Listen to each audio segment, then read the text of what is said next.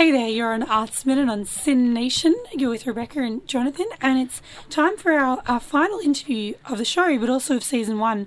We're joined with Tess Waters, an award-winning Goliath, trained sketch clown and a dance comedian. Tess is returning to the Melbourne International Comedy Festival with her new show, Over Promises. Welcome. Hi. Thank you very much for having me. Thank you for joining us this Sunday afternoon. You're welcome. Really chill vibes in the studio. We've got lots of lively vibes with the two guests we had before Comedy Festival. So it's nice to be ending. Couple of legends in here. It's always good to see those boys again. Familiar faces you recognised. Let's talk Over Promises. Mm-hmm. Well, do you think that your what's been shown in as a description is an overpromise to your performance, or do you consider it to be an accurate representation? The title? Oh, yeah, well, just the title and what the Melbourne Comedy Festival has put up about your show, like the pictures and stuff. Yeah. Well, so we put up that ourselves. Well, Okay. I mean, when you register for a comedy festival show, you put up your image, your name, your show.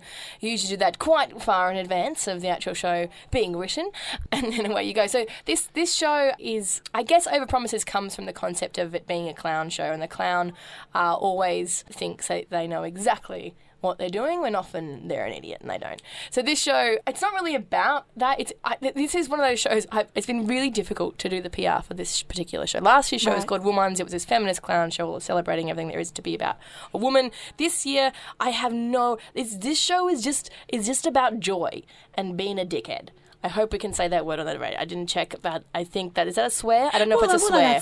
Well, look, it's happened. It's out there. Sorry. Yeah, so it's about just being in the room and just celebrating this pure joy in the moment. So it's a very interactive show. It's non-narrative. It's non-stand-up. It's a very different experience to your normal comedy festival vibe. Yes. Non-narrative and non-stand-up. How does that work? What's the structure? There is no structure. Yeah. Is there improvisation coming into that? Yeah, there's some impro. There's dance. There's movement. There's wobbling about. I guess if we say you think like Frank Woodley style of humour, physical kind of clown stuff, Mr. Bean sort of style, Dawn French, that kind of world, mixed with, I don't know, Diana Ross and disco and and just being like a little kid and, you know, doing fart jokes. I don't know, just joy. Yeah. Yeah, and is that See, it's really hard to tell. I know, you look so confused. Imagine how I'd be like, so this show is... I don't know what this show is, but it will make you wet your pants with laughter. And when you say interactive, is there audience... Convinced. Audience interacting, or you're interacting with the audience? Well, it's very much me. I chat to the audience. There's no fourth wall. Sorry to knock the microphone.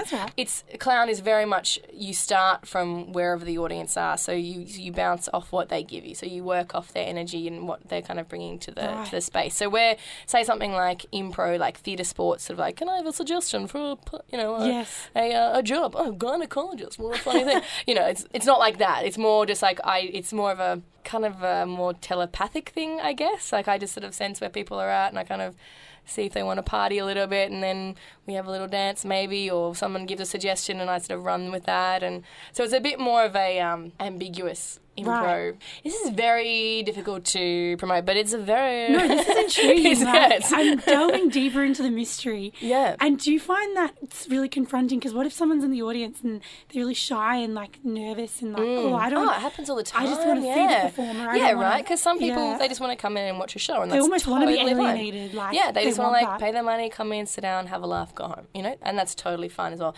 This is probably... I wouldn't say this show is not for them, because actually it can be really surprising and wonderful what happens within the hour of this show when people sort of come in and they might have either no expectation or one expectation of what it's going to be like, and then they actually surprise themselves with how they react. Yeah. And it's all very consensual. There's no like... No one tug someone's ponytail. No one's getting forced to do anything. It's all very much inviting the audience to be involved. If they don't want to, it's totally fine also, you know.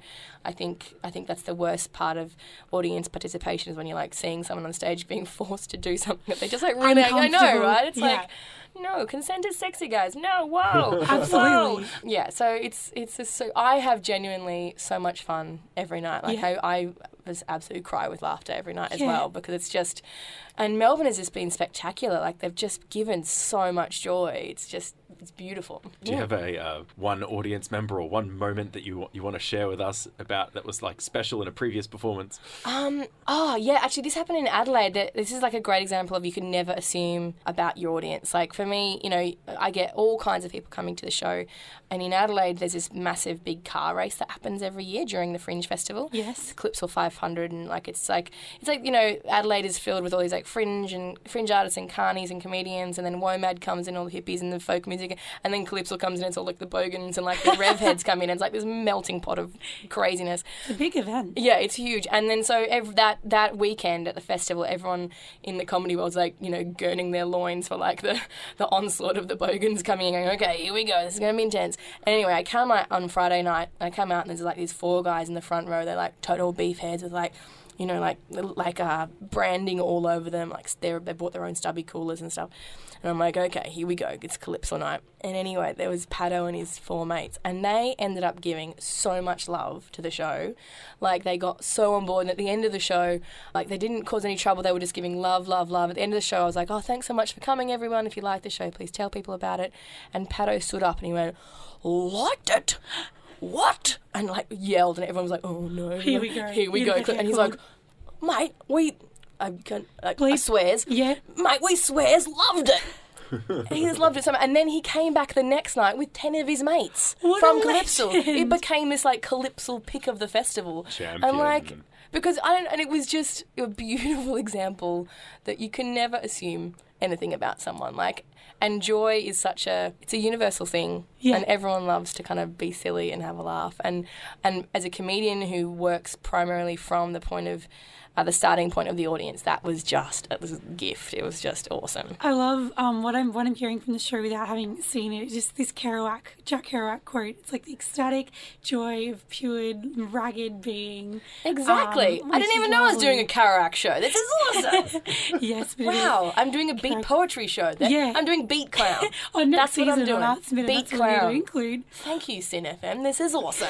I just figured out what my show's about. We're talking to Tess Waters, who's got a really cool show playing at the Melbourne International Comedy Festival at the moment. What venue are you playing at? I'm at Town Hall. Okay. The big house. Do you find that space really accommodating for your physicality? I love it. And it's awesome. Cool. I'm in the lunchroom, which is downstairs, and I get to perform next door to Frank Woodley every night, which is like a little comedy gig. Bonus. Yeah, it's awesome. We're going to jump to our Exquisite Corpse segment. So, I think everyone knows the gist by now. Yeah. But Tess actually has the honour of being our last interview guest for the season. No pressure. So she's the last contribution. So she can leave us on a cliffhanger or she can wrap it up. I don't know where this is going to go. But a talented lady, no less. So I'm sure we won't have a problem. The last contribution Jonathan's going to give to us. It was amazing that the pumpkin mattered so much, considering that her hair was burning so hotly. O'Hare poured the bucket of water on his head and said to the pumpkin, "Come on, old friend. Let's go home."